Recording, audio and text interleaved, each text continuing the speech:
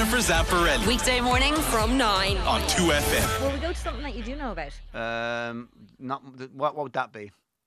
Big and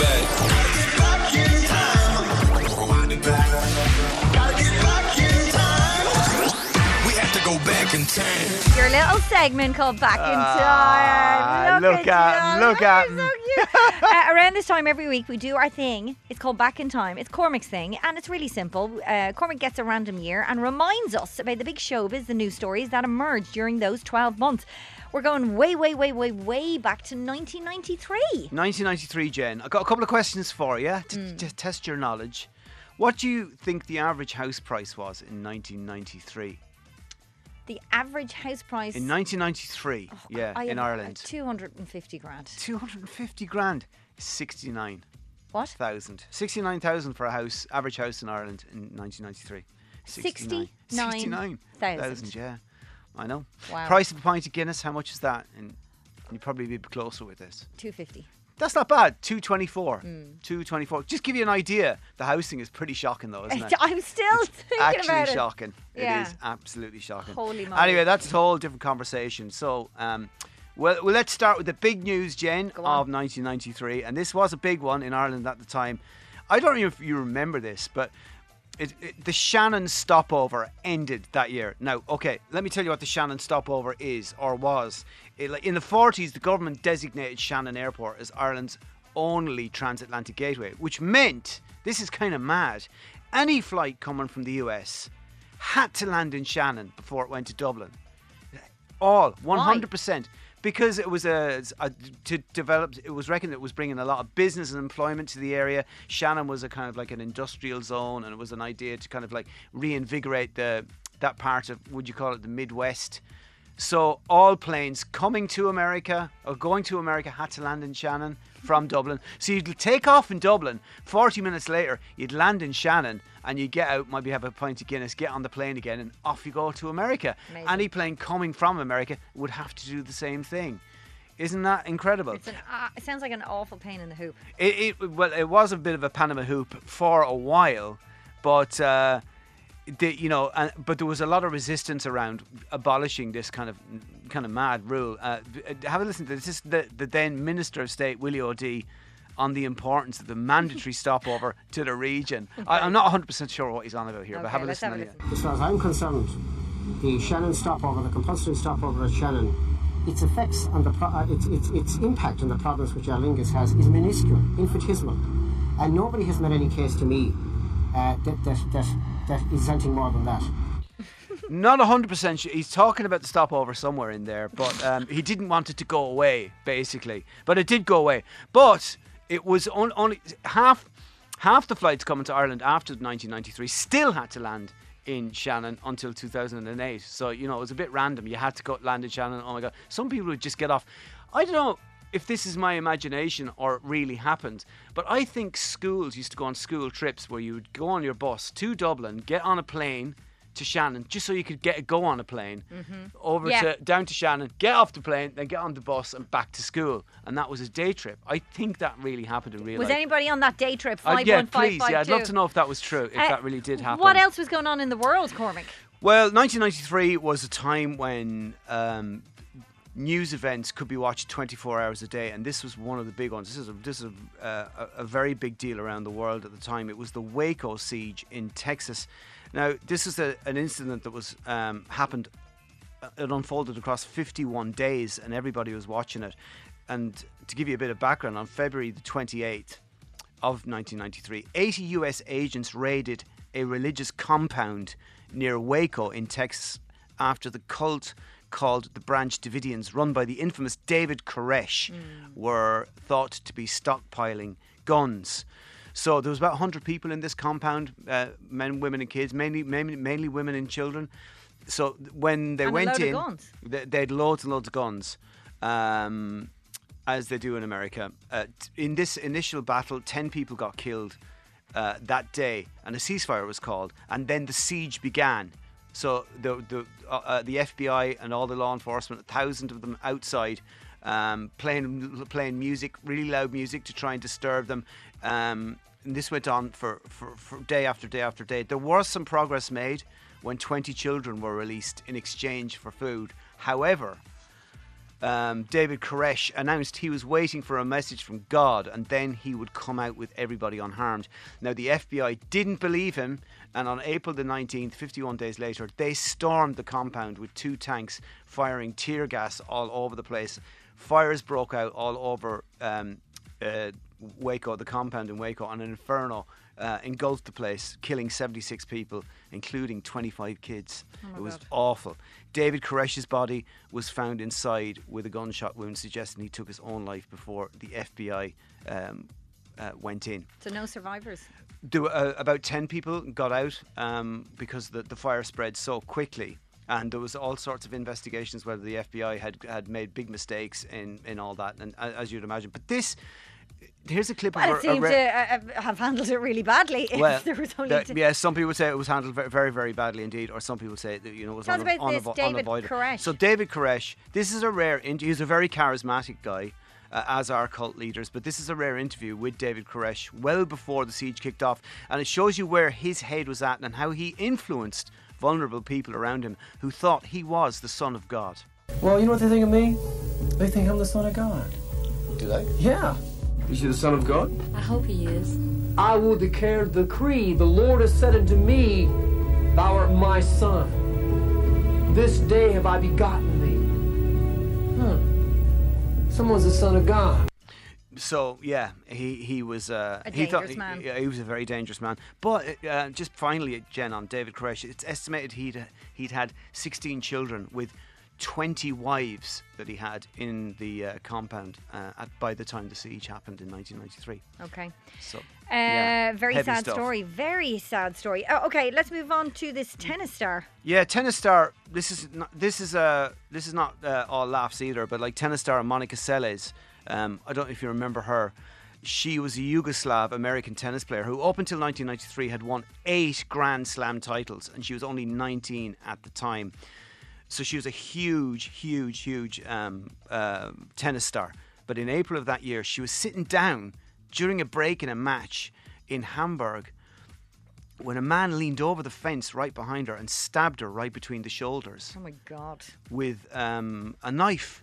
A boning knife. So it went in about 2 inches between. So obviously, she fell to the ground, and she didn't know what had happened. The man was called Gunther Parch, and he was described as a disturbed loner who was obsessed with another tennis giant at the time, Steffi Graf. Oh yeah. So why he did it? He said he stabbed Seles so that Graf could become number 1 again. So he said he didn't want to kill her, but he wanted to stop her in her tracks because she was getting all the limelight, and he was obsessed with Steffi Graf. So she was taken to hospital. She eventually recovered from her physical injuries, but was left with terrible emotional scars and didn't play again professionally for another 2 years. You'd be so fearful and Oh triggered my walking God. onto any court with those crowds. It'd be awful. Yeah. I'm surprised she ever went back at all. But she did talk about it some years later, and this is what she had to say about that incident. Okay. So I was just sitting down and leaning forward, and then that's when I suddenly just said, I felt a sharp pain in my back, and I looked back and I saw a person, having his hand and a knife, and then, oh my, this guy put a knife in my back. So that's her telling the story, able to tell the story some years later. So unfortunately, after the incident, not surprisingly, she suffered with depression, and she had a binge eating disorder at the time, and now what she does is she raises awareness for this binge eating disorder that she developed as a result of that incident that happened on the court in Hamburg back in 1993. Okay, let's go a little lighter and talk about the showbiz story of 1993. This is the best ever. This is the best ever. This is when Boyzone make their debut appearance on the Late Late Show. Like I'd heard all about this. I don't really remember it because I wasn't really into the whole Boyzone thing at the time.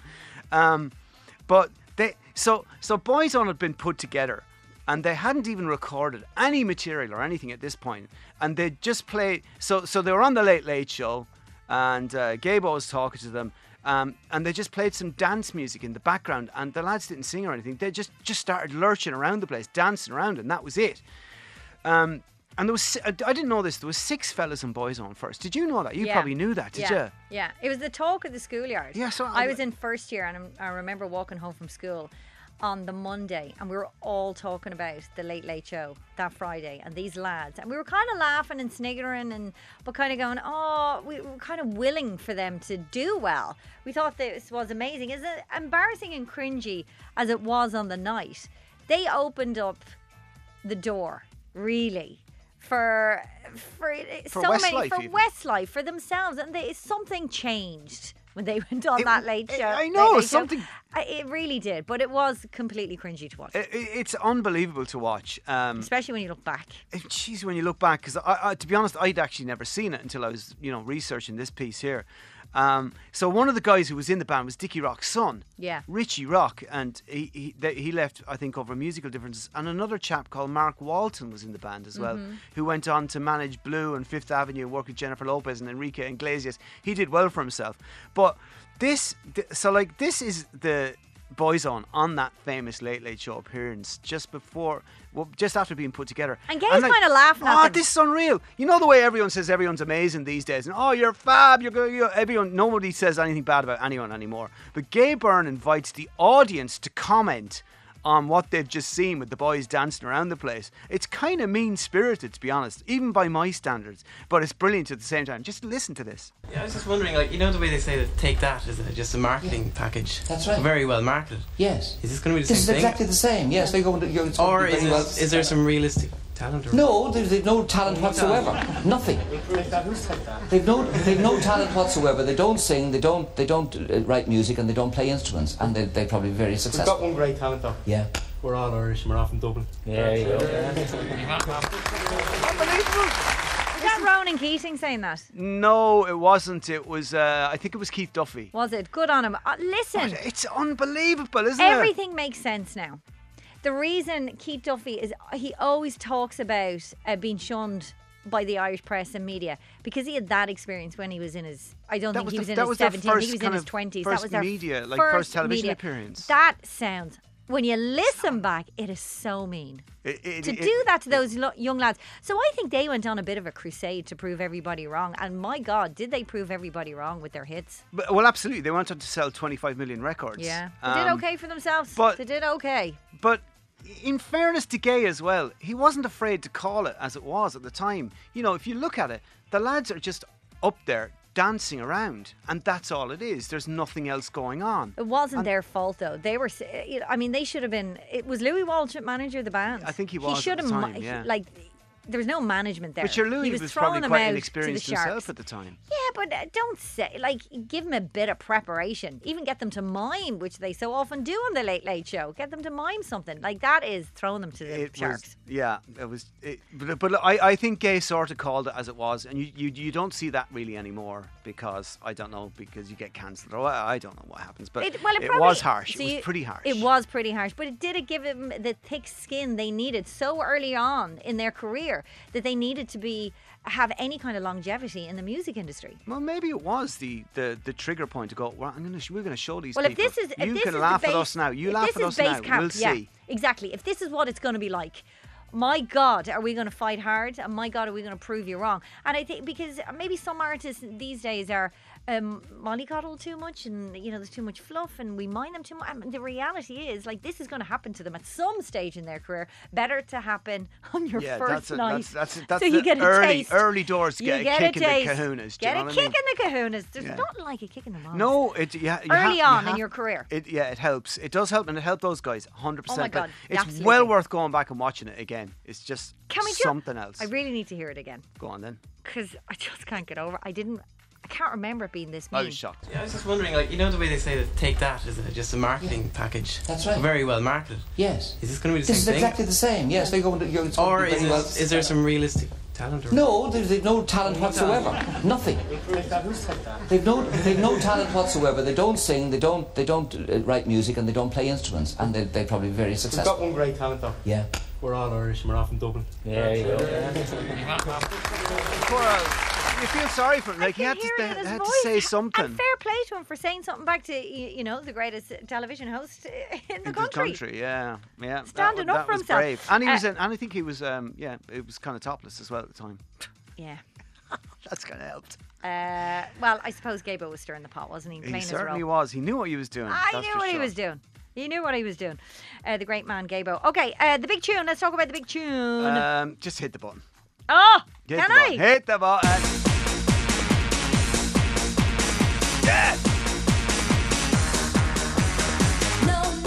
No, what lyrical geniuses. It is. There's no lyrics. There's no lyrics, did you say? That's not what it's really about. But, yeah, that was the big tune in 1993. Belgian Euro Dance Act. 2 Unlimited. Yeah, I remember standing on, 13. No, I wasn't in McGrath's at that time. I was too young. No, but definitely. I was in some disco dancing to this with a glow stick and a soother, probably. Some tune. It's a great tune. It went to number 35 and number 1 in 35 countries around the world. Would you be 35 countries? Yeah, and they had a few other hits after that. I couldn't name one. Anyone name another 2 Unlimited song? Anyone? No, I'm getting nothing from anyone here. No, haven't a clue. That was the tune. That was. Well, they have made a yeah. fortune out of being number 1 in 35 countries. I That made them a load of cash, Cormac. Well, they were being played on MTV 24 hours a day. Yeah. I'd say they made loads of cash. You had gone out playing live gigs. All they have to do is go out and play that 5 times. Start with it, end with it, play it in the middle of the gig as well. Make loads and loads and loads and loads of money. Yeah, absolutely. Apparently they had another song, Graham's saying, Get Ready. Get Ready. I don't know. No idea what that is. Get ready, Bananas! Get He's going to come in and sing it, is he? Are you going to start sing singing? Oh, God, here we go. Is that them? Yeah. You should have got the clip. Get ready for this. Oh, yes!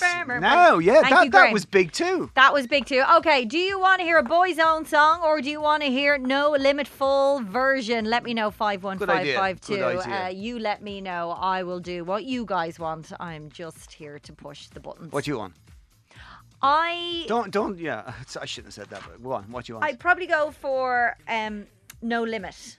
Yeah. Just because to get us. But let the listeners decide. It's not about me. It's not about me. It's about you guys. What do you want? Do you want to hear Boy's Own tune? Do you want to hear No Limit, the song of 1993? 51552. Cormac, thank you so much. You're welcome. It's amazing. Jennifer Zamparelli Weekday morning from 9 on 2FM.